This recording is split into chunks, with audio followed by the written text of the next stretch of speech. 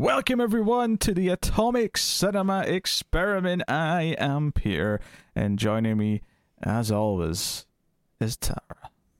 Greetings, citizens. This is a science fiction movie podcast. We get together, we've watched the movie, we talk about it. It's really quite that simple. We'd originally intended, of course, on doing Arrival before this episode, so that we'd be building up to the new Denis Villeneuve film. Unfortunately, we had to take a week off. Tara had to go and do some work stuff that meant she couldn't record for a little bit. So we'll be doing Arrival next. There's like a dessert, I guess, to this. But of course, we're here today to talk about Dune, Part 1. The credit, the title screen definitely said Dune Part 1. So that is correct. So that's what we're here to talk about today, the new adaptation from the classic book. Of course, we did do the original David Lynch film about a month or so ago.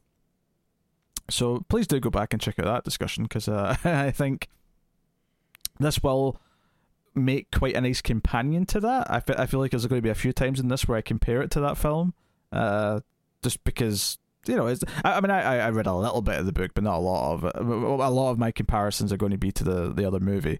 And I think there's some interesting stuff to talk about here. So we'll start spoiler free. Well, probably not for long though, because I feel like there's less of a reason to do it with something like this, which is an adaptation and a remake all in one. But we will do a little bit of impressions, and then we'll get into the meat of it and discuss it. And we'll warn you before we do that. So, yes. Dune, of course, if you're not familiar with it, is about a planet called Arrakis, which is a desert planet, and on that desert there is a valuable resource called the space, which, you know what, I'm actually getting one complaint out of the way here. They did not say the word space enough for me in this movie. After that last movie, I was like ready for them to talk about the space of life, the space melange, the space this, space that, space girls. Right? They said space like twice. It was weird. I was like, God, need more space. Anyway, so but it's this resource, and then this one sort of empire is like kicked off of running the planet and mining the space, and replaced by the Atreides family, who are kind of more noble, and our main character is Paul Atreides, who's the son of the Duke. And it's his story, it's his kind of like hero's journey kind of thing. There's also natives in the planet called the Fremen, who are like, you know, kind of like the sand people, if you will. So that's your basic setup. I guess I'll just leave it there. But obviously the Harkonnens, who were kicked off the planet, aren't very happy about it, and they're also, probably going to cause a ruckus.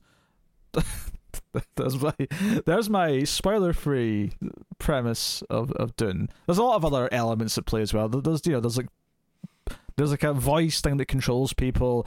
There's like a chosen one element. There's all these other things. We'll get into all that when we get into the meat of it. But Tara, how did you feel about Denis Villeneuve's Dune Part 1? Yes, I was very excited about this film, mostly because I think that Denis Villeneuve is a very exciting filmmaker, especially in sci-fi, and has really impressed me with, I think, all of his movies. I know you're hit or miss with them, but all of them have been pretty impressive, and some of them I like more than others. But I was really excited to get a new Denis Villeneuve film and a new epic sci-fi film, and they're perfect. They meshed together so well. I love this film. I saw it twice in the theaters. I saw it once again on Friday and then again this morning. And for the record, it's Sunday. The movie came out on Friday and it's Sunday. Yeah. So just to put that in perspective, how quickly you saw this twice. Yes, and I skipped the HBO. I went to the theater both times. And I tried to read the book beforehand. We skipped a week of recording because I had a work thing. So it cut my reading time. I didn't make it too far, unfortunately. I made it through book 1 of the 3 different sections of books in here, and it's most of the way through this film, but we'll talk about when we do the spoiler section. And there's a lot in here that is not in the film, but I think Villeneuve has done a really great job of making it more cinematic, much like the way Peter Jackson did with the Lord of the Rings films. Some things can be omitted and it's okay. And I think he nails it though. Like when when I was reading the book, like Paul Atreides will forever be Timothée Chalamet. I think the acting is really well done, the casting, and it's just such a beautiful film. Just I know it's not Deakins, but like it's I don't know who the cinematographer is, but it is Villeneuve's vision still.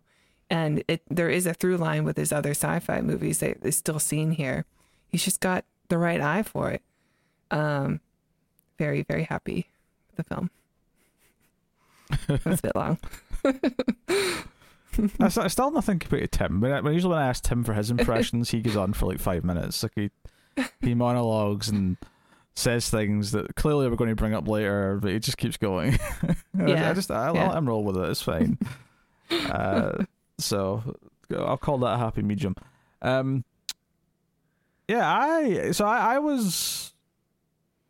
wouldn't say, I wasn't excited as you were, but mainly because Villeneuve's work for me is very hit and miss. His sci-fi work, specifically Blade Runner 2049, I am not as like all in on as other people are. I do think that film has problems. Admittedly, they're not all his fault. A lot of the problems come from the previous film that I also don't think is that great, and that's kind of why it kind of, there's just stuff that exists from before. So I was very interested in this to see how this would work, because I like the David Lynch movie. It's a mess, but that's almost partly why I like it. It's kind of a fun mess and all that. And there's definitely, when we spoke about that first movie, I did sort of raise concerns of like some of the plot elements of Dune that I just might not like. Like, when it's done properly and it's been taken seriously, I might actually just not like these plot parts that much. Particularly the Chosen One, Messiah kind of thing that it's got going. So I was very curious to see how I'd feel about this. So I think objectively it's a better movie than the David Lynch. Well, I'll put it this way: it's a better first half of a movie than the David Lynch movie. Well, I say that because I think the hardest thing about reviewing this is the fact that it is half of a story for a story that was never designed to be split in two. And as a result, I'll say it: the ending is not like. There's a very tacked on kind of, we had to turn a scene that's kind of into like a teaser for the next movie, and feels kind of forced to me, just because, well, where we're ending it, there's not really a big cliffhanger or a big climactic moment to say this is the conclusion of our movie. So we get this weird scene where Zendaya almost winks at the camera and says, "Come back for part 2." So more on that. But this absolutely establishes a lot of things that you need to understand for the story better than the David Lynch movie ever did. Hell yes. Right? So it's so much easier to follow. Right, so that is a fact. Now, don't get me wrong, I still think there's a lot of things in the background that I only kind of partially understood because I'd seen the other movie and because I'd read some of the book. I think that, it's a very dense material that I think that it's one of those things where even if you like this movie, you're probably going to want to go read the book if you haven't, just to flesh out a lot of the smaller details and the names and things that are mentioned offhand that, in the movie, they couldn't explain everything. Some of it just had to be throwaway references. Yes, but I'm so glad we don't have the inner dialogue anymore. Instead, actors are just showing instead of literally telling us this time.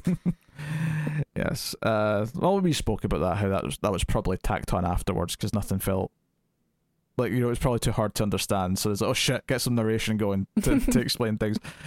Put Virginia Madsen in. So it is better. It's a beautiful film by and large. I don't necessarily think I like how everything looks better than the original. I think there's parts of the original film that I like better, and it's very case by case. They probably sort of, in terms of like the design of the world, it probably kind of evens out for me, where the spectacle and awe of the new one, because it can do these big things, is wonderful. But one of the things I talked about when we did the first movie is I talked about the trailer for this and how the scene with the hand in the box, look, it was just in a big open vast space. There's a lot of interiors in this film that are just big, empty, vast rooms, and I just think that's really boring from a design perspective. Disagree. You feel free to disagree, but I think it's like a really weird, like, it just feels really fake to me. I don't know, and I get that part of the point is that, okay, they're super rich and that, you know, they're showing the difference in wealth and all this wasted space and it's the exuberance and all the rest of it. I get it, but there's a point where it just kind of looks like a big fake empty space to me that no one would ever like. Well, that room isn't empty; it's a library, and I think that's also kind of significant because they have books again. It's not like a, you know, this is a future where mankind has not rejected technology, but rejected AI, and has sort of gone back to, you know, the way things used to be with the help of technology. They don't rely on things like we do as much. And they even mention, I don't know if it's, I think they mentioned in the movie that the humans used to rely on AI, but that was a mistake. I don't know if I noticed that, but back to the library though. I did notice there was bookshelves along the walls, but it didn't defeat the fact that it was a big giant circle with nothing outside of what's on the walls except this one chair and this one little table for the scene to like take place. It felt like there's something you'd put on like a stage if you're doing a stage play of something, where we'll just have a backdrop and then the one chair that's needed for the scene. It feels really empty and kind of. It's something that a lot of like sci-fi does these days, which I don't like from a design perspective. But this is a design thing rather than like an effects thing or anything like that. Obviously, it's shot very well. When it's outside though, when it's doing outside stuff, it tends to look better than the original. In the sense that, you know, the vistas of the ships landing, whether it be on the first planet or Arrakis itself, or all that sort of stuff. All that stuff looks better. I will tell you this though, the Harkonnen planet looked way better than the original. This one is a generic, dark, steamy nothing. The original looked like they were living next to the Borg, like the Borg were their neighbours, and there was green everywhere, and there was pipes, and there was like. Do you miss the gingers? Greasy slime. Well, they're all completely bald now. They've switched the gingers for all completely bald people. Which, do we see any female Harkonnens? Like, do we know what the women look like? Yeah, there's like the assistant or whatever when they were bringing the Baron. They were trying to heal the Baron with the oil bath. Was she bald? Yes. All right, they're all bald. All bald. Not just bald, but like alopecia, like no hair. Oh yeah, they're completely, you know. Mm-hmm. I mean, in reality, completely shaven or possibly bald capped, but I suspect that this is a big enough movie they insisted that everyone shave their heads if they want their parts. I'm sure it wasn't a stretch for Batista to shave. I mean, yeah, Batista's basically already there anyway, pretty much all the time. And Stellan Skarsgård probably could have gotten away with a bald cap because he was wearing a lot of extra stuff. A lot of body makeup. Yeah. So it didn't really matter for him. But yeah, so yes. So the design I'm kind of like 50-50 on, where there's some things I think look better because they appeal to me more than the original. Mm-hmm. But there's a lot of stuff in this looks much better as well on a spectacle level. That's absolutely true. What's funny to me about this though is that obviously, so it absolutely fleshes things out enough in the explanations where I could, like, it definitely sets up. One of the things that I appreciated in this is that it really gets across this shift of like one of them's been forced out of the planet, the other one's been put in. Why is that happening? And we'll talk about why and all that in spoilers, but they really emphasised that so that it was constantly being reaffirmed. It's like, okay, now we have this. This is a big deal that we are now moving into Arrakis and that we are the ones controlling the spice. I feel like in the original David Lynch film, it's like you barely even like it's like a throwaway mention in like one scene that the other guys were thrown out. The Emperor hath decreed it, and then that's it. Yeah. Whereas this one, they're constantly talking about how they've left everything in a state and everything's like in a really bad shape because they're trying to sabotage. They're trying to sabotage. They don't want them to succeed, and like that conflict feels much better established in this, for sure. That said, though, and we don't see the Emperor in this one. No, he's surprised. Just like a faceless character. He's just this overseeing ruler that we don't ever get to. We might get to see him in part 2. I don't know. I imagine so. Possibly. What's interesting though, so as much as I think that a lot of the fleshing out early on is really good, I actually think the section of the movie, if you compare it to the David Lynch film, that gets the most stuff added, which is after about the 2/3 mark of this, right? It's, once we're maybe more in the desert, just with, so I'm not spoiling anything. That's where probably the most like significant, just big chunk of new things as compared to that movie, where there's a lot of stuff before they meet the Fremen that's extra compared to that movie. Almost all of that I was just bored by. Really? I thought like, and it's not, and this is not to say that I think that this should have been one movie, because I think that the original movie, unless it's 6 hours long, the original movie, from like after where this movie ends to the end of that movie was far too rushed and absolutely needed its own movie. But I do think a lot of the extra stuff in the back third of this one, I felt like maybe you could have cut a lot of this. I don't know if I needed. Well, most as of much this stuff is taken directly from the book. Like, and this is the part that this is the part around where I finished, but I thought so much of that was much more fascinating because we get more of what Paul is going through, and Paul is kind of a thankless role to play because he's not really given a lot, but he has to carry the movie. And how do you do that if you're just a guy who's given everything and it's just being told a bunch of things that you're going to be great one day, not right now, but you will be. So like having all those extra moments where we see how the spice is like, what it's doing to him, and what all these prophecies are like weighing on him, and getting those moments with him and his mother, I think that's like the main conflict of this first film. And I'm conflicted. Why I appreciate it's there so much. I think I'm conflicted on Paul a lot in this movie. I think I appreciate that they're trying to like get like the weight of like all these expectations from both his father to be the continuation of the bloodline, but also from his mother to be this chosen one, right? The Kwisatz Haderach, right? And from the Fremen. And from the Fremen even, who... Well, I mean, that's kind of an extension, because it kind of sounds like the myth that he's been built up as is kind of been intentionally planted amongst the Fremen by the... Yeah, I mean, we were going to talk about that. Yeah. I don't know if you want to wait till spoilers and stuff. But... Yeah, but just for the general point I want to make here, though, is like, I kind of appreciate that they're trying to make it interesting by like all these conflicting things of like, this is what you're supposed to be and how does that weigh on you. There is a certain point though where like one of the things that I disliked the most in that first film was the sort of like dreams of the future, and like I do think this handles like the first time he actually meets Zendaya in this, I think is a really good moment where the way it's shot and the way it's handled. But like there was a certain point in this film where I was getting sick of him dreaming of Zendaya, and I was getting sick of him dreaming of like what was to come. There was a point where I was just kind of like, whatever, like just like, and I think part of this is that it is a Messiah story. It's funny, I was just talking about how little King Arthur appeals to me, and there is some Arthurian kind of vibe to some of this.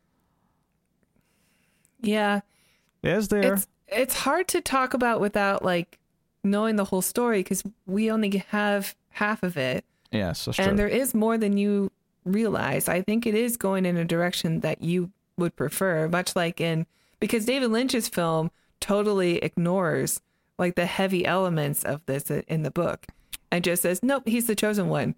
But there is more to it. I mean, you were sort of touching on it with the Bene Gesserit, but that doesn't surprise me. In fact, there is one thing about the dreams that I do like by the end, which I can't say without spoilers, but yeah. I'll point that out when we're talking about it. But I will say that I don't think this movie succeeded in making me give a shit about Paul. And I think in David Lynch's film, it was less of a problem because it was such a messy, silly movie. And I was just like, God, let's raid the worms. Come on. And the music kicks in and it's so majestic. But, I mean, like, Kyle MacLachlan is...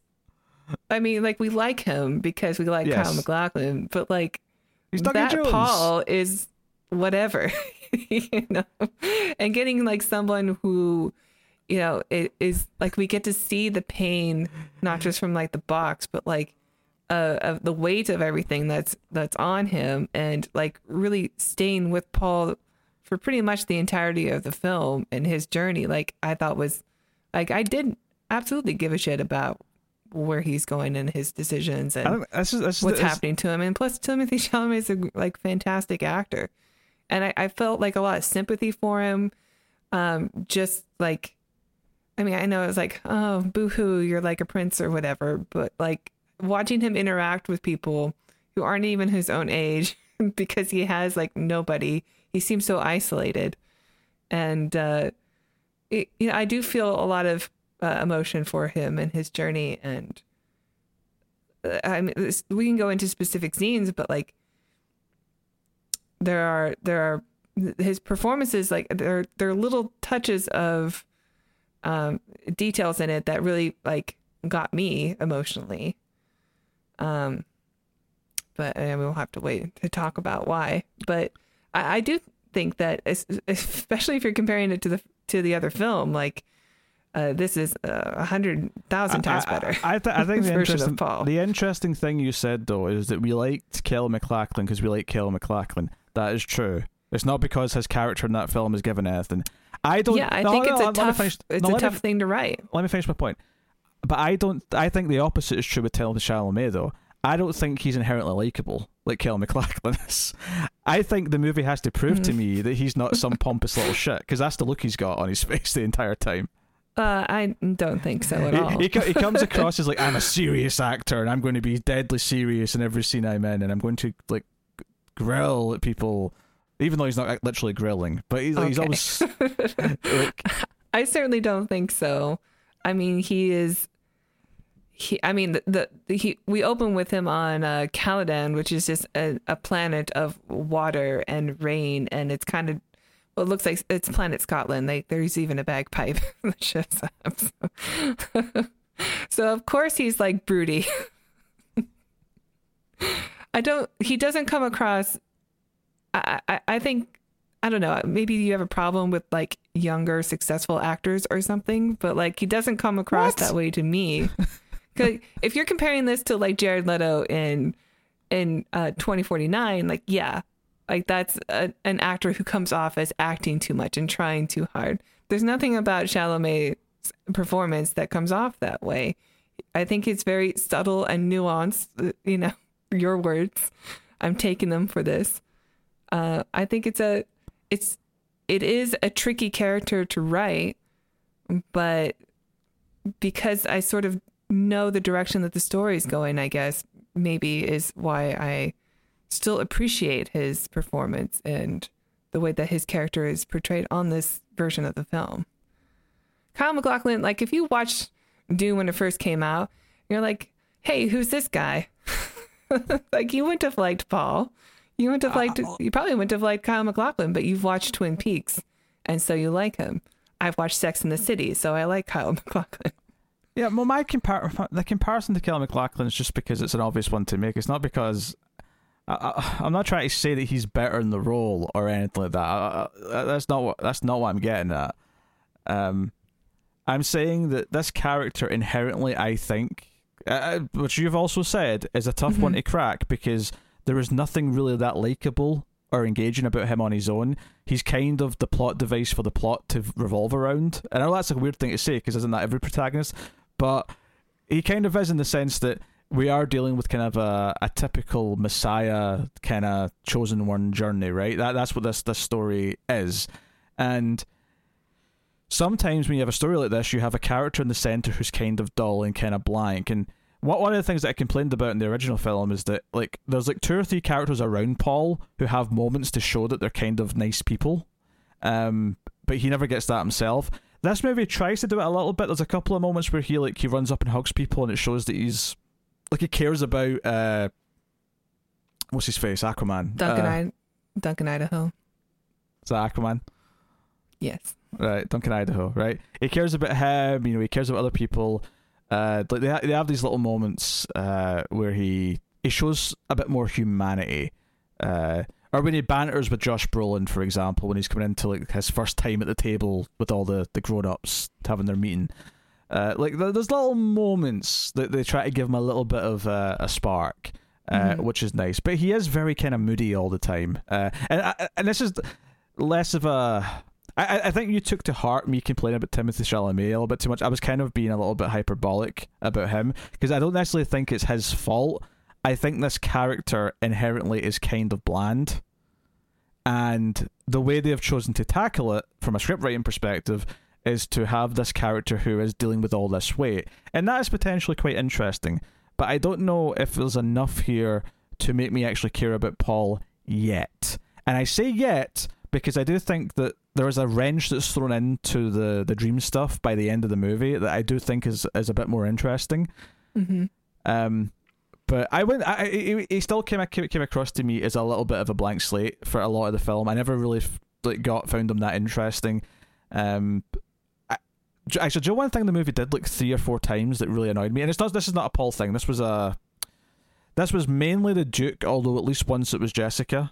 His wife. Oh, not his wife. Sorry. The point is they're not married. Actually, concubine. His concubine. Yes, but you know, the lover, right? Whatever, right? There's like 3 or 4 scenes to show that they are like understanding, like maybe ruler's not the right word, but you know, heads of state or whatever. And it's the exact same thing every time. Where someone who's a Fremen or likewise outside of the Atreides like normal line, who comes up to them and immediately all security all go to pull out the swords, and he goes, no, wait, hold, I'll allow it, let them speak to me.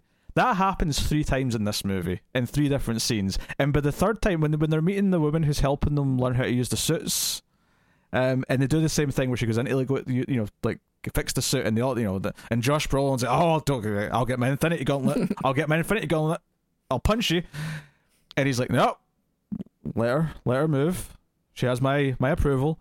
I kind of rolled my eyes. Okay, all right, how many more times can we show that they are kind and understanding potential new leaders of this world? They're not like the Harkonnens. They're not these tyrants who just want to hunt them down and take their resources.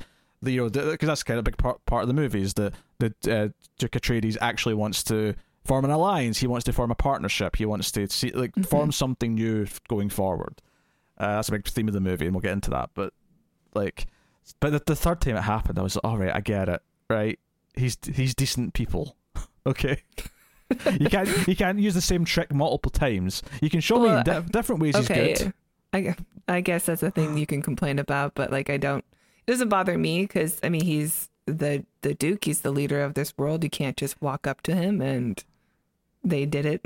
People kept doing it because they felt comfort, or they felt that they were comfortable with him already, and they're like, whoa, hold on, you're still like a stranger walking up to a Duke. I think part of it is just because I don't like these types of characters. I guess this is why it kind of started to annoy me after a bit. As you know, the royal family kind of thing. I don't know, like that's why I don't like fantasy. I hate it. I hate this type of stuff. Don't think of it as a fantasy. Think of it as a sci-fi film. It takes place in the year 10,151. That's true. It specifies the year at the start of the movie. Yes, I did notice that. I mean, I couldn't have told you what year it was. Yeah, so maybe that's because I saw it this morning. Yeah, I think that's the right year. I might be off. It was 10,000 something. It was in the ballpark. Early 10,000s. Yeah. No, I know. Like that one's a bit more nitpicky. Don't get me wrong. I don't think that's a huge deal. I think it's a little bit repetitive, right? So I felt the pacing a bit when they did that again. I do think my general apprehension towards Paul as a character is a bit of a problem though, because it means it's hard to like buy into the overall story of the film. Because where I think the film excels is the feeling of the world and the feeling of the danger of this planet and the overall majesty of everything taking place.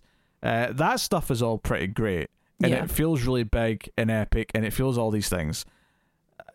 So it does, bizarrely, it does come down a little bit, kind of similar to Blade Runner, where the technical qualities are basically flawless. Right, you've got wonderful visuals, you've got a great sound mix and score. Like I thought the 5.1 sound in this was especially well arranged and mixed. I was hearing a lot of music like shift from the front to the back, like throughout the film that really stuck out to me. Yeah. Hans Zimmer, we got Hans Zimmer for it. He gave up Tenet to do Dune. He wanted to do, you know what? He wanted to throw some bagpipes in something. He's never had a reason to before. So, yeah. I think they actually shot the stuff that you were saying, Scotland. I think they actually shot some of that stuff in Wales, if I'm right. Like that stuff. The First Planet. I don't know what it is about like seaside towns in Wales and Ireland, but for some reason sci-fi movies love to use them as planets. This is another planet. They don't look like anything in America. That's why. Now does Iceland. I'm sure Iceland would look good as a planet. I'm sure. Yeah. But yes, so I think it's a good movie. I'm not in love with it though. Which is, do you think maybe your rating for it or how you feel about it will go up if you like the second film? Yeah, possibly. I think the end of the story could greatly affect how I feel about this. I still think the last like half hour, 40 minutes of this feels a bit of a slog though. So I think that makes it definitely slows down. I wouldn't say it's a slog. I still enjoy every second, every frame of the film. But from a pacing perspective though, if you think of the overall story, like it's slowing down because it's the middle of the story.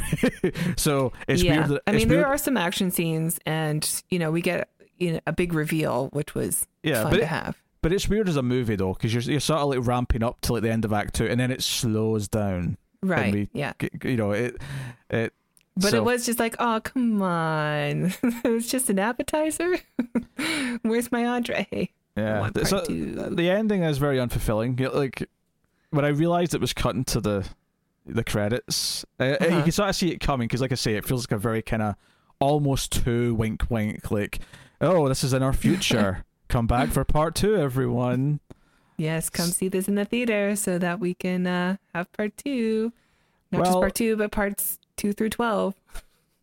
Well, I believe the Paul story is only in the first 2 books, and apparently Villeneuve has indicated that that's all he wants to do as a trilogy. So it'd be the first book split into 2, and then the third book, apparently Messiah, is short enough to put in the one movie. I think that's the second book, and then Children is the third one. Which was its own show.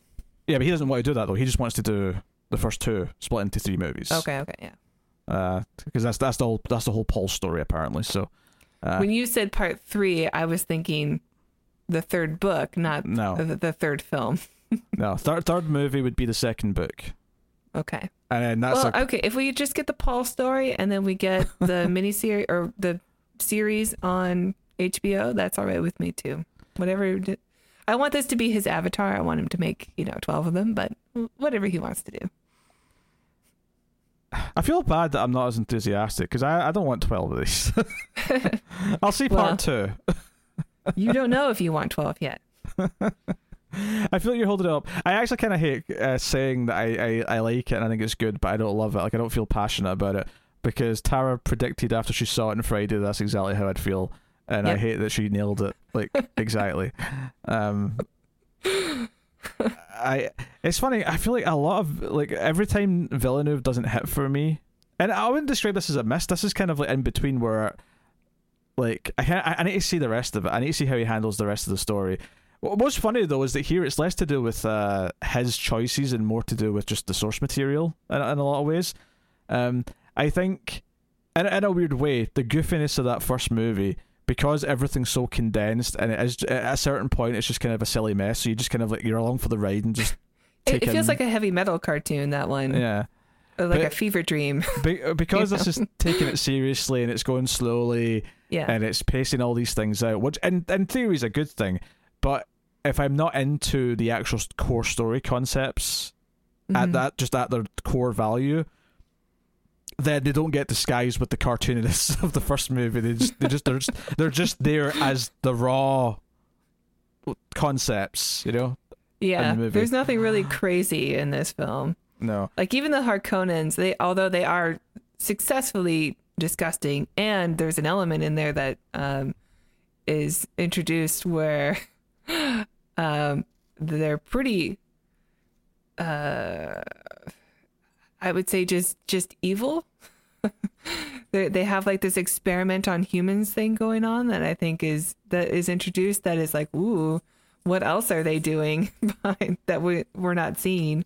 That was really intriguing and gross, but they're not like covered in boils or not like the Lynch version of the Harkonnens.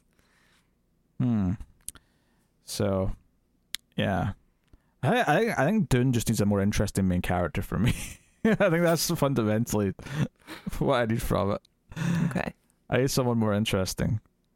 But then again, maybe you're right. Maybe the second half of the story and what it adds to make it more complex will make it all right for me. I mean, to be fair, I haven't finished the story, so I don't really know for sure. But like, there's a lot of details in here that aren't in the film for obvious reasons, and they are setting up things that it, makes you go, oh, this isn't what it seems to be. Okay. Well, we'll give the spoiler warning then, so we can just talk about what's in the movie with the shackles off. So full spoilers for Dune Part 1 from this point on. That said, though, we will try and not talk about like what might be in Part 2, either mostly from the first movie, because you've not finished the book and I've not read the book, so No so problem. but yeah, but they do tease the worm riding in this. We even get to see it a little tiny bit at the end, like in the distance. But I predicted that this movie would end with the worm riding, and I was sort of right.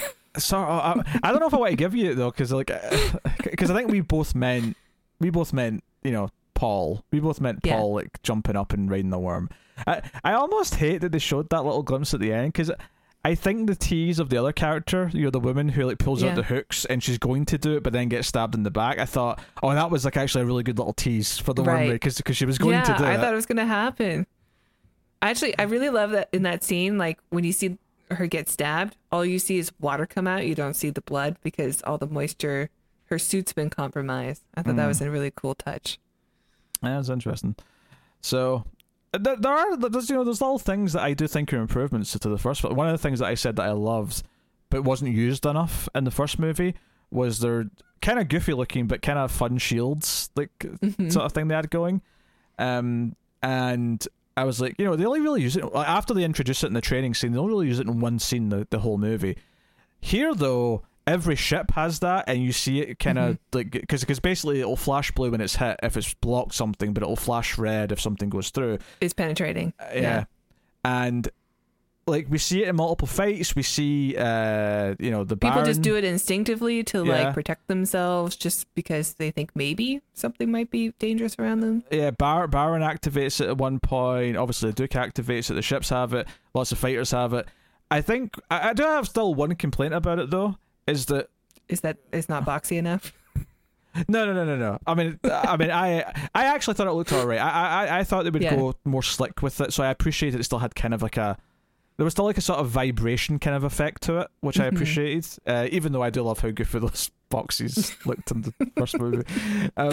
No, my complaint is actually that they set it up and they had everyone using it, but I didn't feel like the fight scenes were choreographed in a way to actually feel different because of the rules. Because the rules of it are like, if you try and stab someone or shoot someone with the shield, it won't go through because it's too quick. But if you push a blade in slowly, or you have a bullet that's designed to slow down before it goes in, it'll pass through. Like, it's all about speed.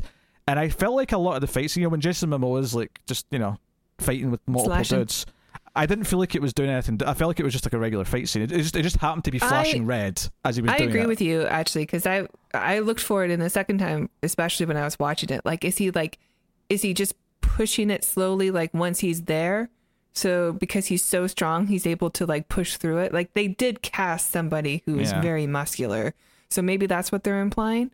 I do love, though, in the ships, when like these really slow bombs are coming down, you're like, what are those? And then you realize they're bombs because they're penetrating the shields, because they're like balloons that are just falling into it. That's slowly. The fun of it, is that it's a really simple rule that it's very easy to understand.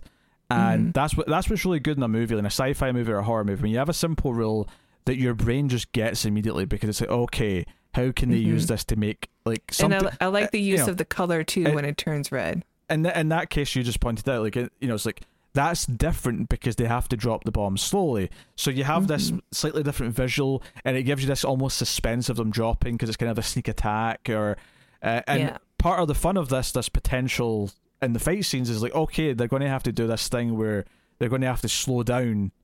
Like, they're going to have to be sneaky and quick until they get to try and land the blow that actually is going to hit them, and then slow down with that hand. I just didn't feel like the choreography actually did anything different. It was just, no, it's just a fight scene. It's just... Yeah, in the fight scenes, I agree. We do watch like a training scene with Brolin and Chalamet and Paul together. So they have that fight scene where we do see that, like, yeah, if you're close enough, you could probably just, move the blade slower and be able to penetrate the shield. So maybe that because they're fighting so close, they're able to do that. But it's not really. I do agree that the choreography isn't really like portraying it enough to where I'm like following. Like, is the rule just broken or? Yeah, even if there's technically... I'm like trying to justify it while I'm watching it rather than the movie showing it to me. But that's the problem, though. If you're having to justify it, then the point of the matter is that it's not having an effect on how the fight scene is portrayed. So, okay, maybe you could explain it and say, technically it's working because of this, or that. But it doesn't matter. The point is that you're not seeing anything different in how it plays out because of the technology or the rule. You're just seeing a fight scene that's normal. Right. So I do love... I also love the use of it in the scene where the Duke gets the little mosquito-like thing to the back, because it's not penetrating the shield. So my cat's going crazy. So it's like it's stuck in the back, and it's an awkward spot that he can't reach, and you're like waiting for him to try to get it, and it's slowly like getting closer and closer before. I thought that was a really tense, effective use of that rule. Yeah. It was a similar thing when someone tries to assassinate Paul in his bedroom. He doesn't have a shield. Yeah, the little drone thing. Yeah, where it's just kind of slowly coming up to him, which tells me that they don't know if they've got a shield or not, so they just do it anyway. There's like, and then they find like the drone operator. He's like hidden in a wall because they have to be close by. They don't have long range on these things. Right. Interesting stuff. No, that stuff's... So I appreciate the greater use of the shield, but I didn't think it was actually utilised in an interesting way in the fight scenes itself. So yeah, with the exception of like seeing the obvious, like the bombs and stuff, I think was really cool. Like that's an obvious use of their technology to try to change and adapt to the new technology that's introduced in the film. I think the other benefit it had is at one point when Jason Momoa, like after the big attack where he grabs I'll call it a helicopter, but I mean it's more of like a dragonfly looking thing. Yeah, but he grabs. They're called a thopter. I thought like chopper with a TH. Get to the thopper. But he jumps in the thopper and like he gets hit with a bomb that's not going slow though, so he just kind of flashes blue, but it's still like an impact, so it still knocks him off to the side. So it created this thing where you get this sort of clearly recognizable visual of things happening to them when they're trying to dodge things or get hit by things, and are they okay or not? It's almost a little bit video gamey because if you think of a video game, you usually have these color indicators to show you if something's happened. Your health bar. Yeah. But it was it's an interesting the scene where I mechanic. did think of a video game was the use of the spice crawler thing to pick up, and then it pans out and then we see the drone come in and like try to remove the crawler because the sandworm's coming. That scene to me was like, I could play this video game. Like you have to try to collect all the spice you can before the worms arrive, and then like coordinate all your drones to pick up the machine before it gets swallowed up. Oh, that'd be a fun game. You want the Dune, like I was thinking like what's the StarCraft version of this? Yeah. Okay. I definitely would play that. Yeah. So I mean, obviously mentioned the visuals and stuff. I mean, I talk about Paul. So the thing that I liked about after a while, I was starting to like lose interest in the Dreams of the Future stuff with Paul. The one thing I did like though is that we get proof by the end that they're not necessarily true.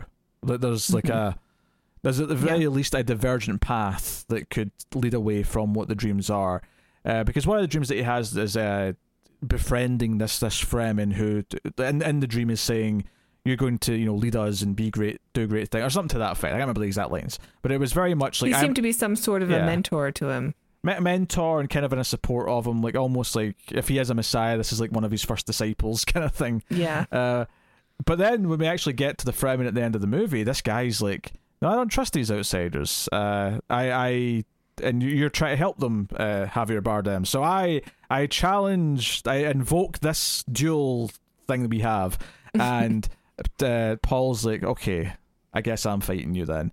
And I was it's a duel to the death, yeah. Yeah, but I was, but even at this point, I've been thinking, okay, somehow they're not going to. He's going to Kirk his way out of this, yeah. Yeah, there you go. That's the way to put it. I thought somehow they're going to get to a point where this doesn't end in death, and they're going to, he's going to earn his respect or something. Yeah. But instead, no, he has to kill him, and it's kind of this stark realization that those dreams aren't for sure. They aren't this guaranteed prophecy or anything like that.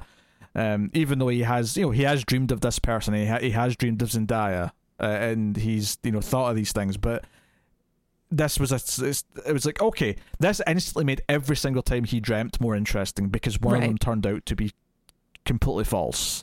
Well, we know that the spice it's a hallucinogenic, so it can cause visions, and his visions, although these people really exist, we don't exactly know. We've been told that they're prophecies. But we've also been told that the prophecy is sort of made up, so we don't really know what to trust in them.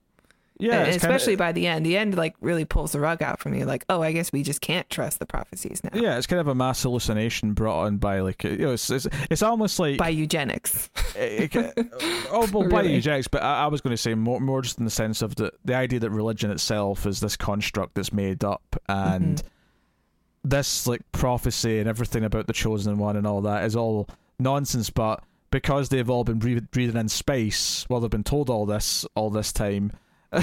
They get to this point where they thoroughly believe this.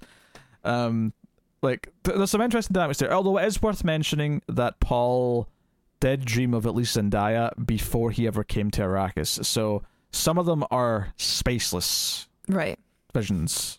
Right. And he did dream of the guy that he kills before he met him. But not the conversation where they were friends and stuff, though, right? That was later in the movie. That was later. That was as he was approaching the Fremen. When they were crossing the desert. They'd already spent a night in the desert by that point. Right. Yeah. Yeah, you're right. So not spice-induced. But we don't really know what the effect of the spice is. It could be playing with... because I think the reason the Bene Gesserits want to have the Kwisatz Haderach is that his mind can be unlocked with the assistance of drugs in order to travel through time and space. So I think maybe this could be a future thing reaching back to him because he is in the spice and eventually. So yes, him sending himself messages back in time. Right. Kind of a thing. I don't know for sure. But that's either consciously or subconsciously, or may not even be intentional. That's my speculation, anyway. Won't be the first Villeneuve sci-fi film to sort of tap into that. I would not know. That one detail at the end made it more interesting because up until that point I was just kind of because I mean that first movie definitely was just he is the chosen one. Oh look, he's become the chosen one. Oh, he's won. And everybody says he's the chosen one. Yay! We're done. Movie over. There was no here's some worms riding. No real obstacle in his path. Once things got going. So the Harkonnen definitely feel way more of a threat in this one. Well, they actually keep chasing. I mean, that's part of what is different from the first movies. That there's a whole section where they know they're the mother and son are alive, and they're chasing after them in the desert. And it's not until they chase them into a storm because Jason Momoa's character in the first movie, he died earlier. He died back at the attack on the palace or whatever you call it. Whereas here he actually survives and sort of connects them with one of the Fremen, who also dies, that woman, but. His big sacrifice comes because I was like, oh, is he going to survive till the second part? Is he meant to be a main character? And he's like, no, he dies just a little bit later. It's still a sacrifice. It's just a little bit later. But he goes out by taking on it's not the Harkonnens. It's the Emperor's super special army that he sent in with them. But the Harkonnens, we know why they're working with them now because it's established so much better in this film, where it's like they've been here for 80 years and they've had the most valuable product in the universe that everyone wants. So the Harkonnens are insanely rich, even more rich than the Emperor. So they can just buy whatever they want, like an army now, like the best army. Yeah, and of course the Empress is all a ruse. Like this whole giving the Atreides family Arrakis is just so they can be attacked. It's all just a deal he's made with Harkonnen. The Emperor is afraid of the Atreides family. Yeah, because he sees them as possible change, and there's a lot of like Dune itself. Like it was written right in the middle of the Cold War, where the entire planet was like about these two sides, and this is about two families. And then obviously all of the allusions to the Middle East and oil. With the spice. There's a lot of like real world things you can start to kind of like, not necessarily 1-to-1, but certainly see where a lot of the inspiration and themes are coming from. Right. And that's even in the well. book, like they use the word jihad all the time. They notably did not do that in the movie. I think that maybe would put on a little bit too much. Too much, yeah, a little bit too much. But you still felt the influence, though. You still felt the influence of some of the words that were still being used. You still you felt the influence, and I think even the planet of Arrakis is somewhat inspired by the look of the deserts in the Middle East. Like that's kind of part of the idea. Oh, I'm sure. Yeah.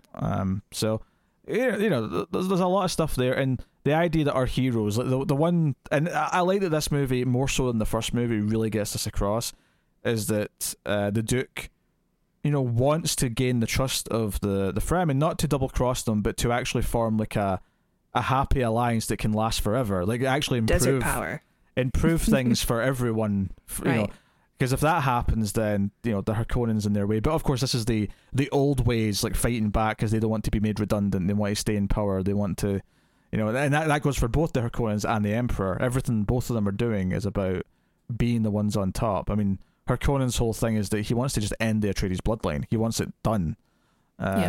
So, and we sort of find out in this film too that the Bene Gesserits are actually the ones who are in control of everything, because they've been planting the seed of the prophecy for centuries and doing all this eugenics to try to create somebody who can represent the prophecy in order to use as needed.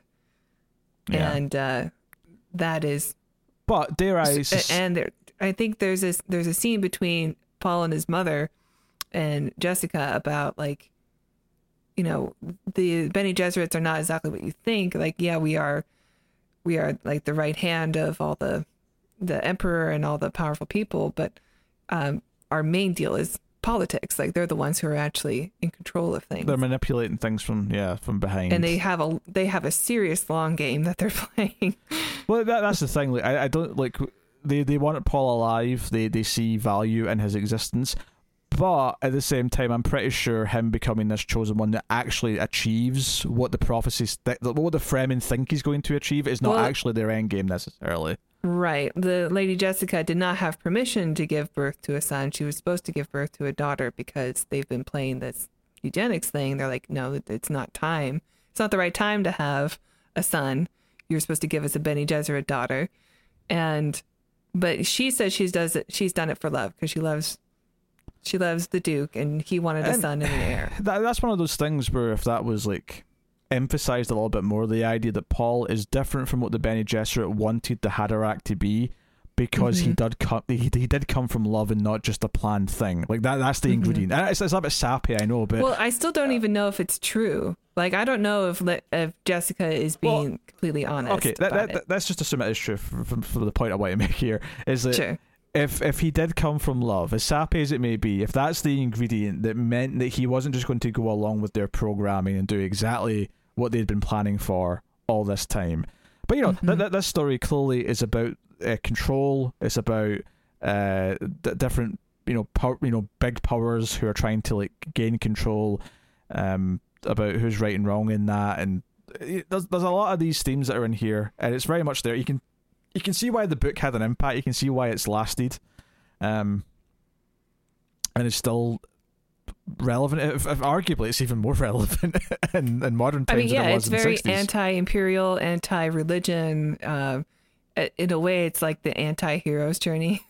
Yeah. Because it's all phony. In a lot of ways. But the funny thing is that Paul's character journey, from at least the version I've experienced, is so kind of bland, and we've seen so many chosen ones throughout, nerd culture and films and media over the last 50 years that it's I guess I'll put it this way: it's lacking a bit of space. Okay. Interesting. Okay. It's lacking some space. Well, I mean, so many things have been influenced by Frank Herbert's books. So No, that's true. How much it could just be suffering that we've had so many Chosen One stories that we're burnt out on them. So you have to do something new, and maybe Villeneuve's first chapter here isn't new enough for you. That's entirely. I mean, that is an unfortunate position to be in. Apparently, John Carter influenced so much science fiction. But, when that John Carter movie came out, it looked the blandest thing that I'd ever seen. I didn't hate it. I kind of liked it. I don't understand what all the hate was about. I'll be honest. I'm not sure. I think I saw it, but I'm not sure. Well, we'll review it one day. It's probably like a 5, but I don't think it would be a trash fire. It wasn't the worst thing ever, but it was thoroughly in that middle range. And I think that's like one of those problems where like everything that's in it is like been done in other things that are more successful and by and large better in a lot of ways, right? A lot of these, and I'm not saying this specifically about Dune. I'm not saying other things have done Dune better than Dune. I'm not saying that at all because I don't think it necessarily has.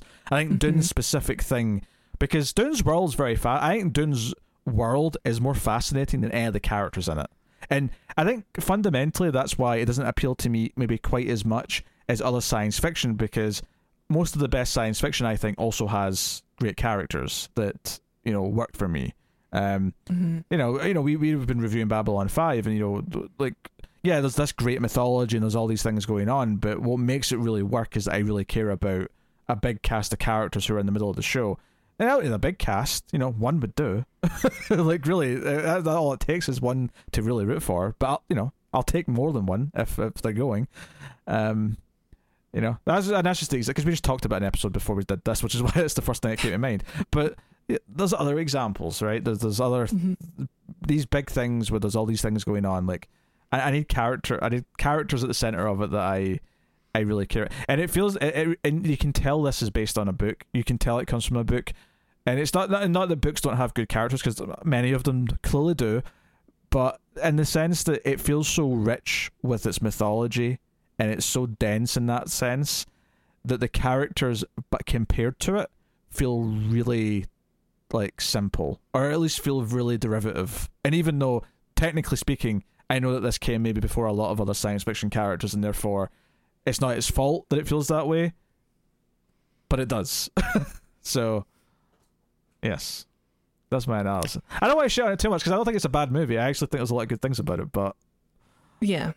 But I'm not glowing with praise and ready to like bow down before the altar of Denis Villeneuve.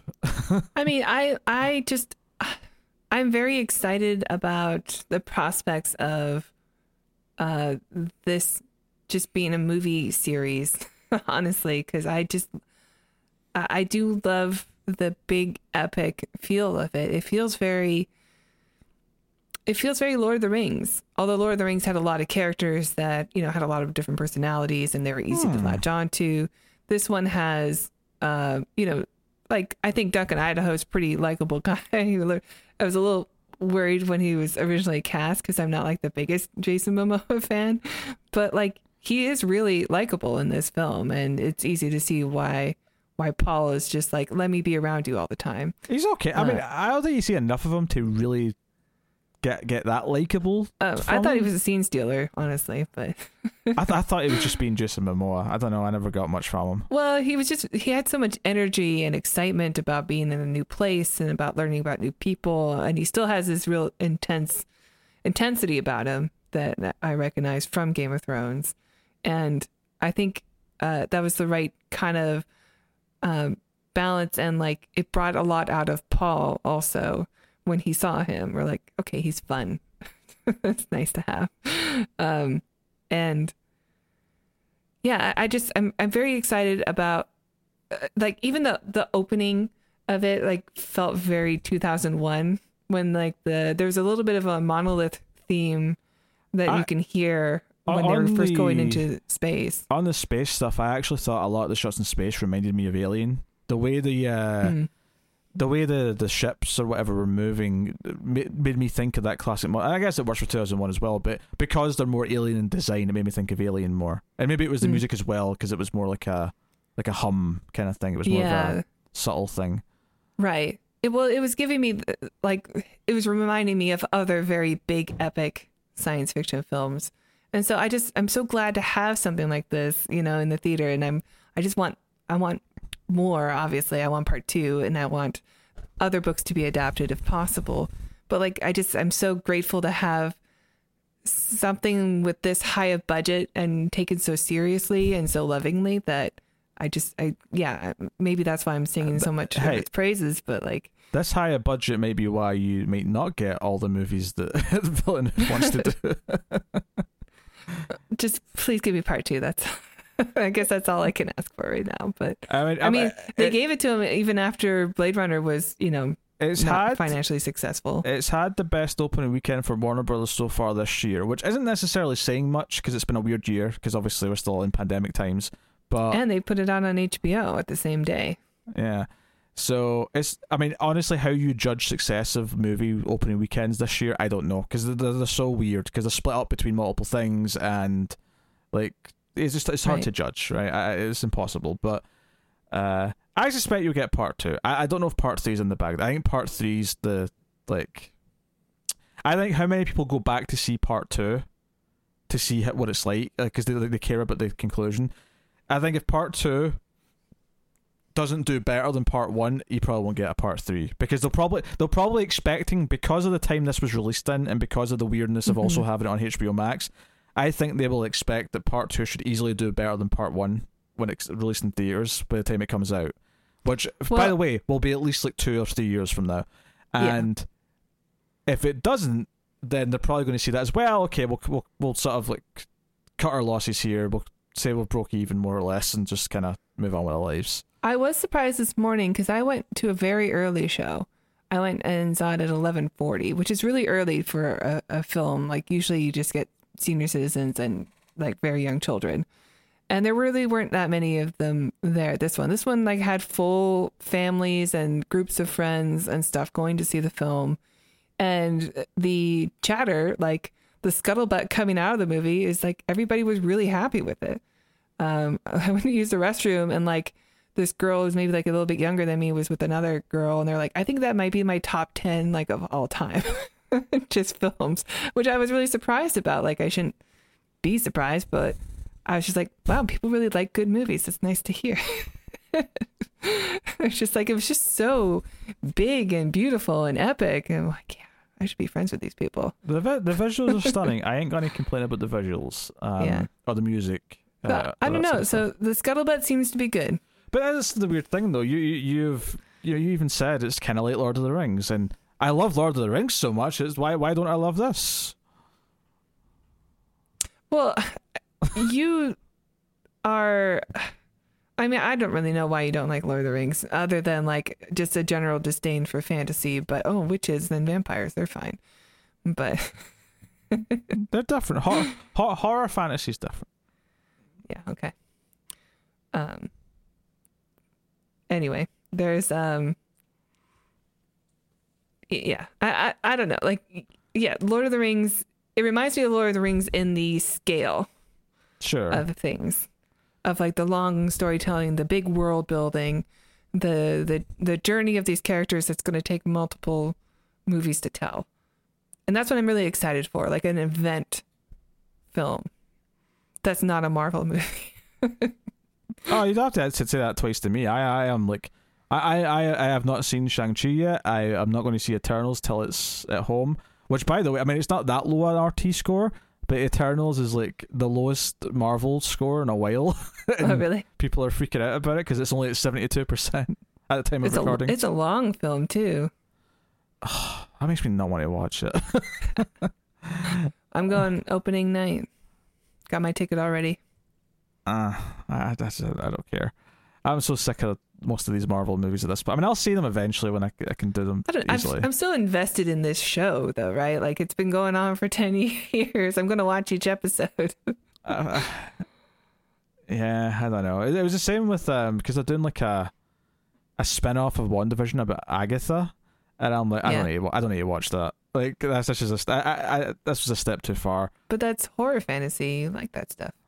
Yeah, but I thought her character was kind of weak. Yeah. So I don't like her that much. Maybe they'll bring it out a bit more in the show. Well, I liked her for a decent amount of the show, but when it got to the last chunk, when things were revealed, I wasn't as into it. I will say that the trailers for Eternal have not been good. No. It just looks a little dull. I have to say, I'm having a really bad year for movies. I've seen like nearly 40 movies from 2021, and I don't have a top 10. Like, I've not seen anything that I would put in my top 10 yet that I would love. I'm going to take a quick peek while you talk about Dune and stuff. I mean, I guess Dune would be there by default right now, but I don't know if I like it enough that it would be in my top 10. If I had like enough to pick from that I really liked. Well, that's upsetting.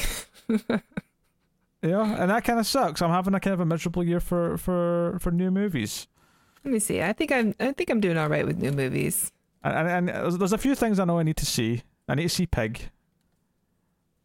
Yeah. Because I've heard good things about Pig. Oh, Luca and Raya were really good. And I like the new James Bond. Suicide Squad was pretty fun. Suicide Squad's probably my number one right now, but it's not. I mean, that's like, I don't mind that being in the top 10, but that should not be number one. Like if I go back to like 2019, look at my top 10, like Suicide Squad ain't making the top 5 easily. Yeah, is that why you don't like Dune? Is because there wasn't a big skybeam battle at the end of it? Shut up! You know I hate that. You know I'm so sick of that shit. That's what I fully expect from Eternals also, is that I'll enjoy the first 2/3 a lot, and then the last third I'll be like, well, here's the Marvel. Yeah. I mean, Black Widow was kind of flawed before that point, but that was the same thing where you get to that third act, it's like, oh, now it's just turned into a generic Marvel movie. If you were liking stuff from before this, it's just all went out the window now. Mm-hmm. I like the movie, though.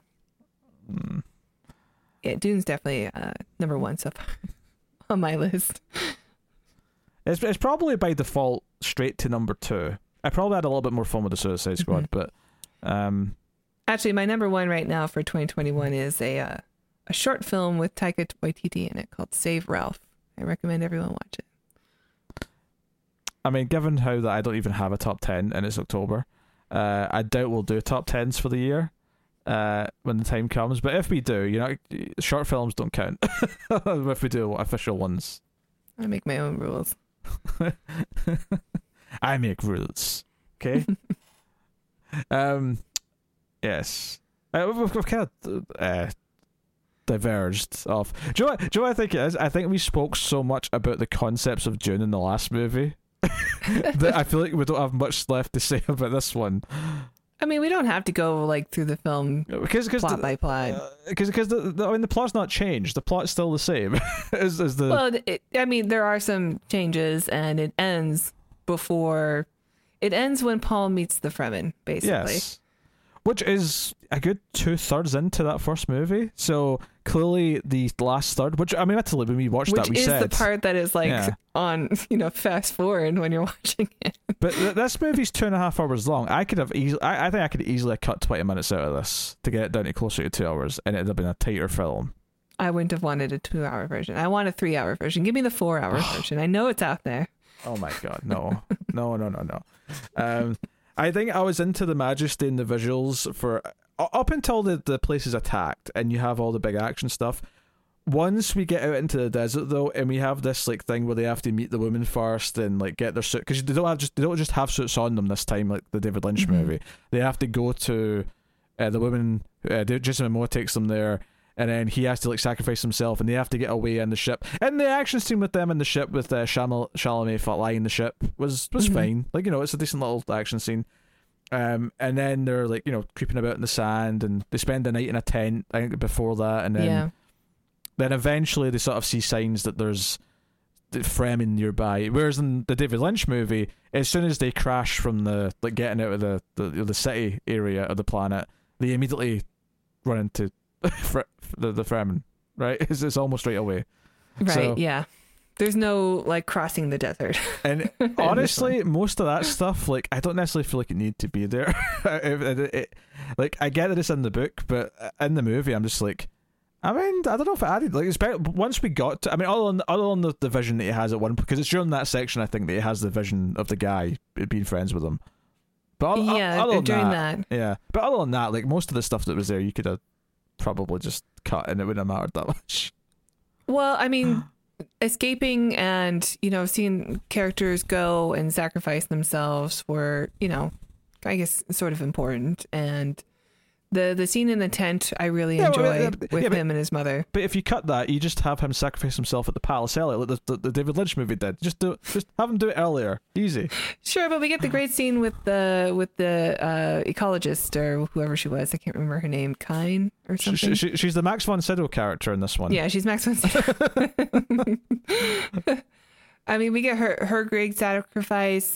We get like this more world building of like the humans came here originally to try to change the ecology of the planet in order to make it more, you know, habitable and hospitable. And they were making some huge strides in it, but then they found the spice, and all of a sudden nobody wanted it to change anymore. Now it must remain a desert, and we must harvest the spice. That was the only thing that mattered. And they do mention at one point that there is water like deep underneath, right? They mentioned that once or twice. Right.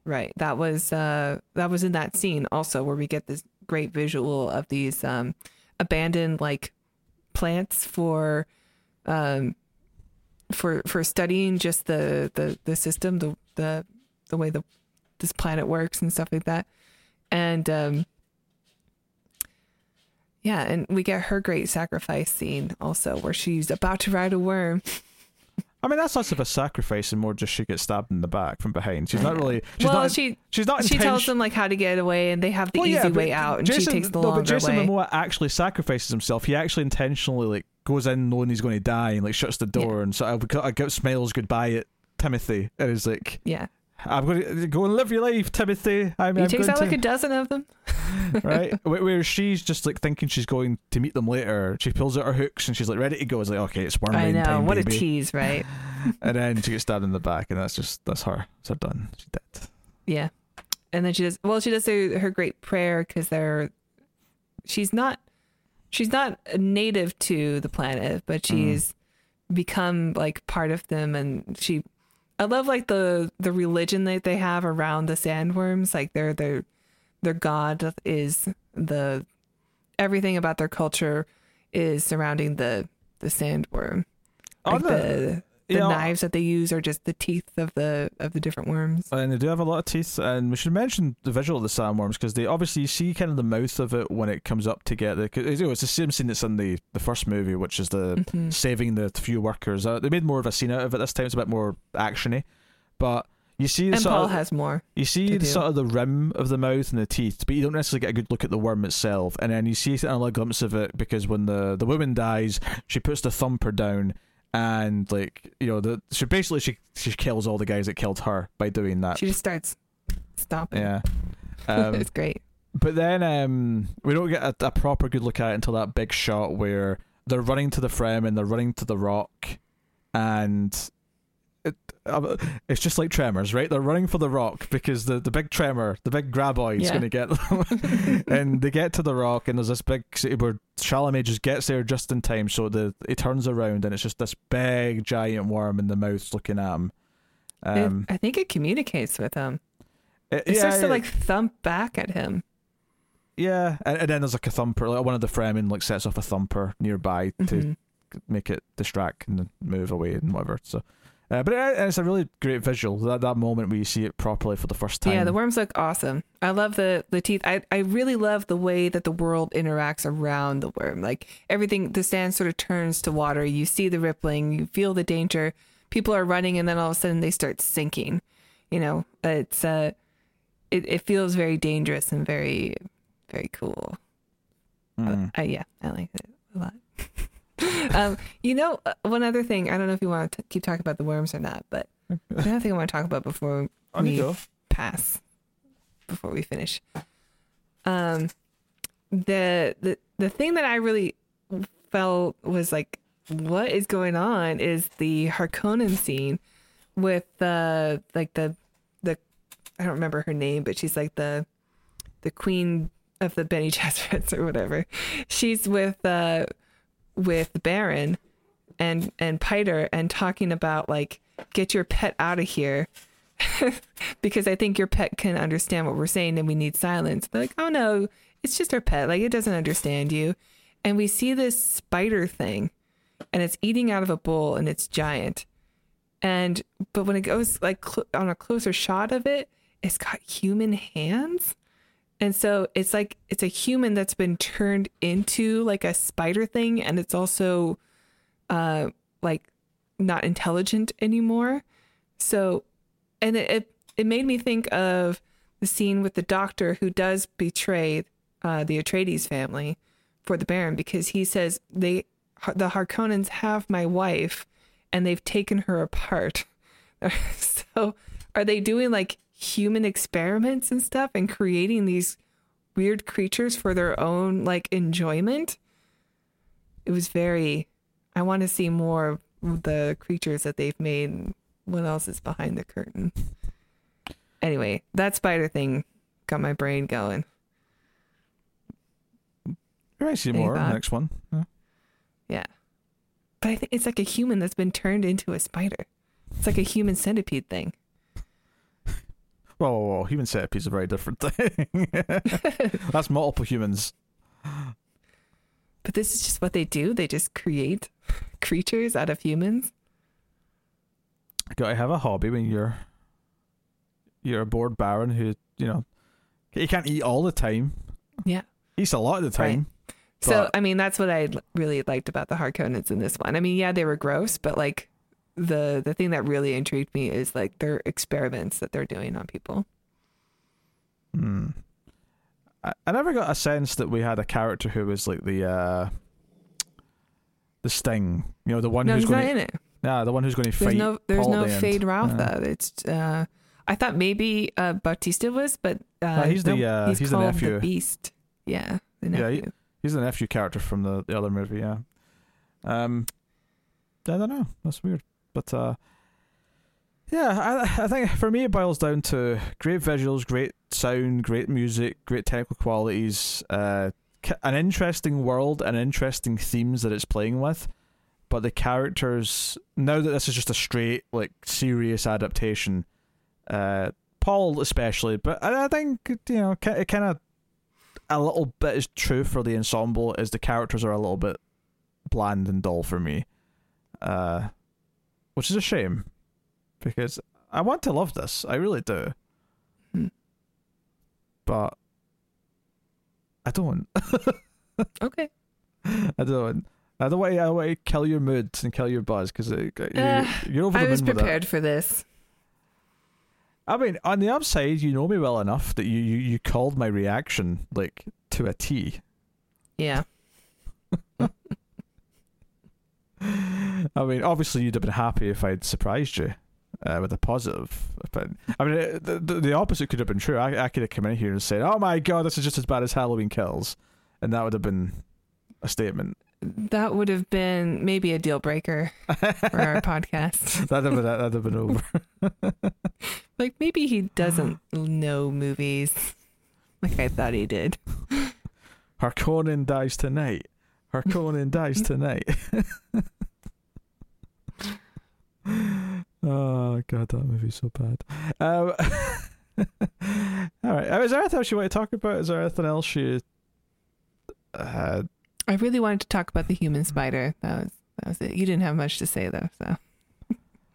I mean, it was an okay design. No, I mean, I guess the biggest, most damning thing I can say is that the longer it went on, kind of the less like engrossed I was, and the less like for the first like hour, I think I was like really into it and just sort of like being in the world, the visuals, learning. I mean, not learning because I kind of knew a lot of it from the previous movie, but like just being engrossed in the spectacle of it all. But 2.5 hours is a long time, so the longer that goes on, if I, at a certain point I'm not starting to really be into the characters themselves, that's when you start to kind of wane a little bit. And I was getting a little bit, a little bit long in the tooth for me in that last like 40 minutes or so, where I was like, I feel this could probably be trimmed down a little bit. And then you have that final scene, which I think the final scene is actively kind of bad, because it is very much like, they're walking on the sand, and they're carrying the body of the guy that Paul had to kill, and the Zendaya kind of turns around and just kind of says like, yeah, look at it. And he's like, yeah, the power of the desert, because he sees someone riding the worm off in the distance. Oh, desert power. It's like, yeah, desert power, and you will harness it. That is the prophecy. See you in part 2, directed by Denis Villeneuve. I think it was more like this is only the beginning, and then that's what it means, though. Smile. Yeah, that's what it means. But it was like a wink to the camera, almost, of like, see part 2.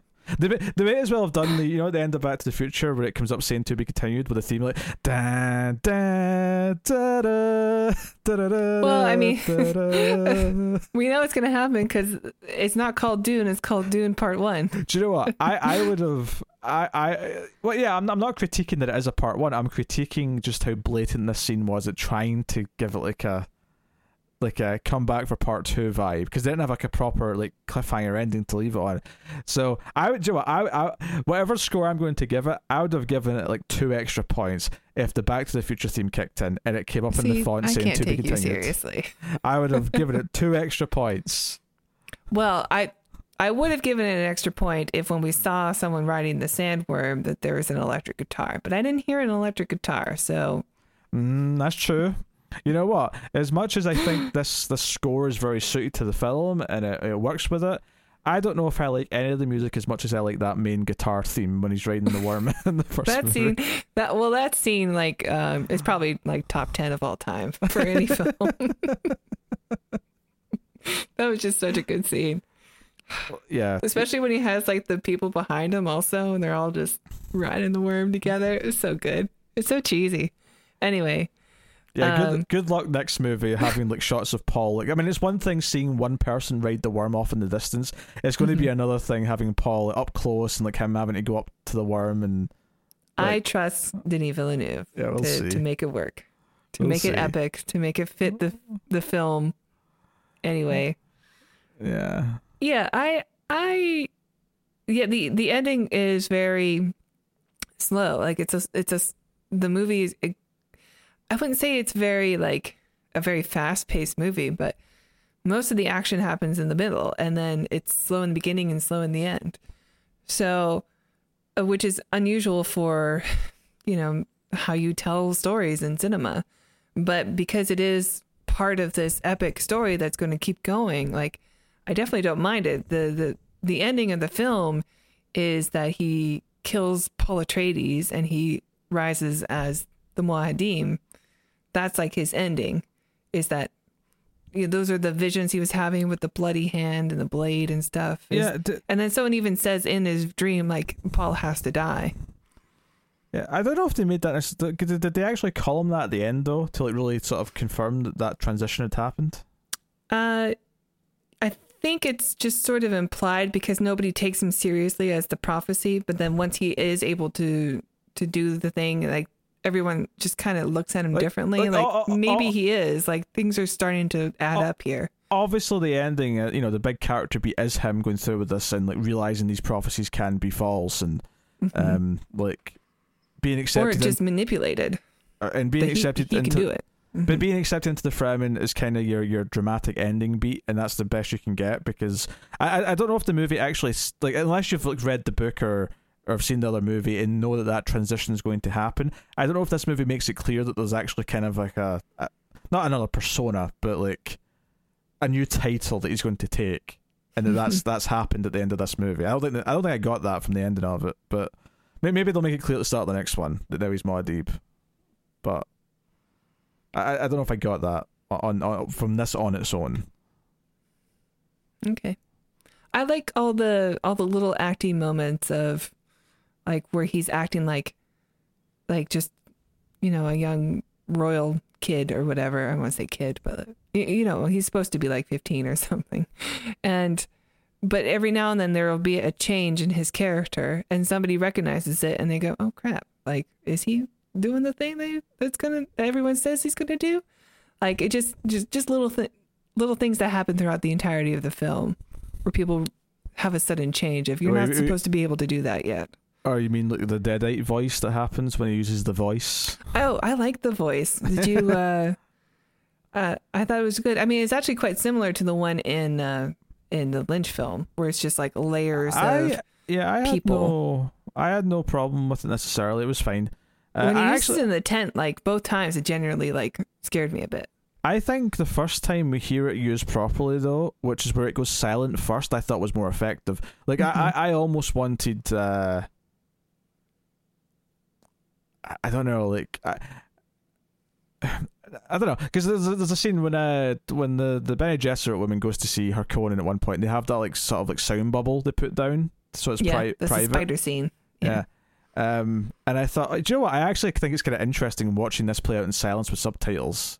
And just sort of like getting it in silence. And I'm not saying I wanted subtitles for the voice and just have it be silent, but the first time they did this thing where it went silent at first, and then the voice came kind of like really quickly and harshly after a moment of silence. And I felt that the rest of the movie, though, whenever it was used, it was a bit more just like, oh, there's just like a voice effect over the top, rather than having this sort of delay thing that they did the first time. I thought that was it felt more unique the first time, I guess is what I'm saying, and then it was fine after that, but. I definitely noticed it like in the first scene when he's asking his mother to pass the water. And but the reason it's supposed to be silent like that, and then you just hear one layer of voice, which is supposed to be like the ancient Bene Gesserit women or something that he's able to harness their voices and their power. That's why it's always female voices that you hear. Except for, I guess, like before the Warner Brothers logo, there's like a line that's on a black screen of like male voices that seem to be layered up like that. It's an easy thing to forget because it happens like before the Warner Brothers logo even pops up. So I guess that is sort of a tease for the future. That's all the Warner Brothers producers whispering in Villeneuve's ear. We're gonna make so much money. Villeneuve is the spice. Yes. But I like that. So I guess because he only hears like one layer and it's delayed, she's not really able to obey the command saying like, you're not ready yet or whatever. But then, you know, I thought it did a good job of differentiating like the voices each time you hear it. So the second time he does it was when they're in trouble on the Thopter. Weird to say, the Thopter. He's trying to use it against a guy and it doesn't work, and you can tell because the voice doesn't come out correctly again versus when it does work. And then later on in the tent where it comes out in anger, it's very different also. And anyway, I liked it in the effect of the movie theater with the surround sound. It was, you know, bone chilling sometimes. It's good. All right. What do you want to rate it? Should we wrap it up? Yeah, okay. Rate it. All right. Well, obviously, I really like the movie. I saw it twice on my free time when I had it 2 days in a row. So I am very much looking forward to the next one. And this was a really great appetizer, and I can't wait for more. I am going to rate it pretty high. I love this director, and I love his vision, and I think I'm gonna love this story however it unfolds. So right now I'm giving it a 9, but I suspect it'll go up with more viewings and depending how the other movies play out. Yeah, this is a tough one to rate, to be honest, for me, because I'm not in love with it. Like, I don't, I'm not like super engrossed in the characters. But there's a lot of obviously there's things that I do appreciate. There's a lot of things that I think are great in the movie. Kitty Cat's pretty great. Yeah, can you hear him? No. Okay, he's purring. The mic's just good at not picking up extra things. So, Your mic's just too good. Mic's just too good. So yeah, it's tough because I think by the end of the film, I felt just a little bit cold towards it because I just wasn't that invested in the characters and their journey, and I think also because the to be continued, it's a bit of a like I said right at the start of this was not designed to be split in two, so it's kind of just this awkward thing where it has to have a point where it goes, and this is the end of part one. Come back for part two. I mean, it's split into 3 in the book. Well, maybe they should have used the cliffhanger from the end of part one in the book. Well, the end of part 1 is them in the tent together, and he reveals some secrets about Lady Jessica that are not revealed in the films, so I won't tell them now. I don't think that would work as an ending to the movie either. I don't think so either. I don't think so either. I don't know where the better point to end it is. Maybe this is just one of those unfortunate things where there's no good answer to it if you're going to have to split it up into two. Because I think it would be too early to end it right after, like, you know, the big... Because you could theoretically end it with them just getting away when they're, you know, tied up on the Thopter, and they were able to escape. Like, you could... Because that's, like, right after all the explosions, it's right after all the attack. That feels like it could be the climax of a movie, but it's probably too early in the story to make that your end point. So, yeah, it's a tough decision. I don't know where you put it, but that mixed with my kind of just, I don't know, like apathy towards a lot of the characters make this a tougher one to kind of digest. So I think I'm going to have to go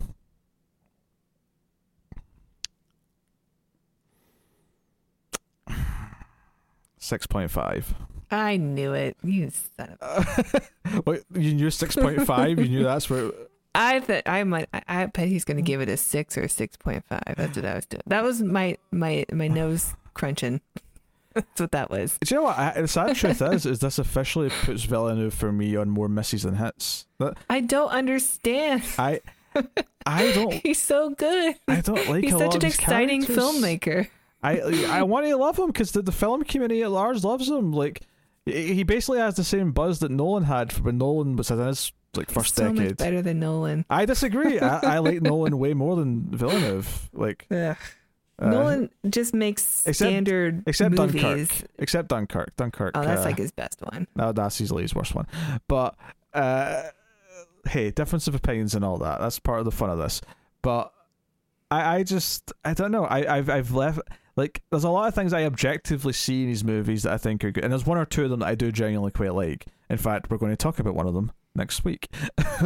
But this is now between this, Blade Runner. Although Blade Runner's problems largely come from the previous film, and this film's problems, if they are indeed problems, which is up to you to decide if my complaints, if that's just because of what the characters are in the book versus the movie, but could potentially the source materials problems. So I mean, you could debate if that's Villeneuve's fault in either case, but I think between those two, I didn't really like Sicario. Prisoners. Prisoners, I remember liking. I mean, it wasn't my favorite of the year or anything, but I definitely like it more than those examples. I think he has a couple of other films that I haven't seen. They might be like French films. I saw Enemy, which was one of his earlier films. I think that was the same year he did Prisoners. And that was not bad. That was not bad. But I've never had quite. Funny enough, the one we're doing next week, Arrival. Not to spoil my thoughts, but that's easily my favorite Villeneuve film. So I'm curious to see. I've only seen it once, so I'll be curious to see how I feel about that next week when I watch it again. All right, we'll see how that goes. But I don't know. Something about his films leaves me feeling a bit cold. I just don't connect with these characters, and it's because. Okay. And it's enough of a trend now that I can definitely look at his films and go, no, this is something that he does. This is something that's not working for me. So, yeah, I'm sorry. You don't need to apologize to me. I feel like I have to. I feel like I've let you down. Like I'm disappointing you. So, I just don't get it. That's all. I wish. It's all right. There's good news. When I was at the theater, I saw there's a trailer for a new Michael Bay movie, a new Roland Emmerich movie, so you'll be fine. And a new Batman. Yay. Those first two that you said there. Where's Batman in my Dune movie? I don't know. What about me says I always want Batman? I hated the last version of Batman.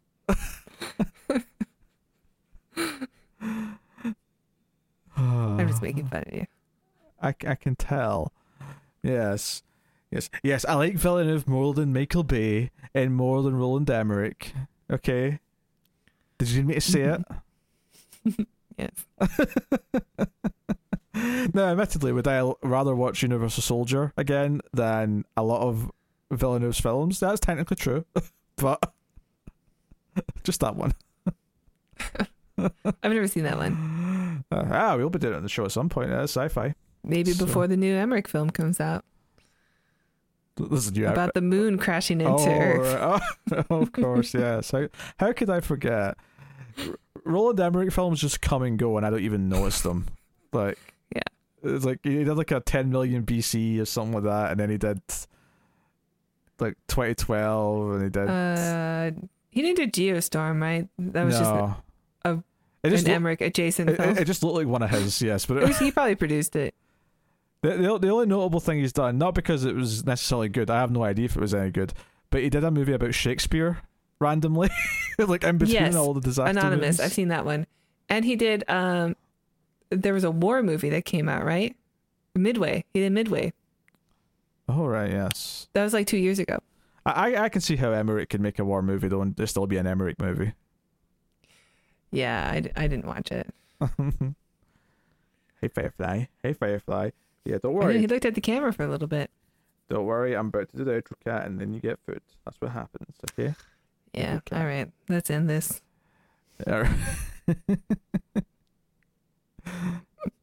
Dune's alright, but not special. I think you might have rated the David Lynch one higher. I did! I give that a 7. I thought there's no way he's going to rate it lower than the David Lynch one. I gave it a 7. You're right. I think I had more fun with the David Lynch one. Unbelievable. My opinion might go up when I see the second part. Maybe when I've got the full story, I'll connect with things a bit more. But, okay. All right. Well, everyone knows what we're doing next time. That is true. You have to post for the thumbnail, though. So, here we go. Can't do the worm riding pose again, though, because you did that for the last movie. And there was no worm riding really in this one, so it wouldn't even work. So 3, 2, 1, pause.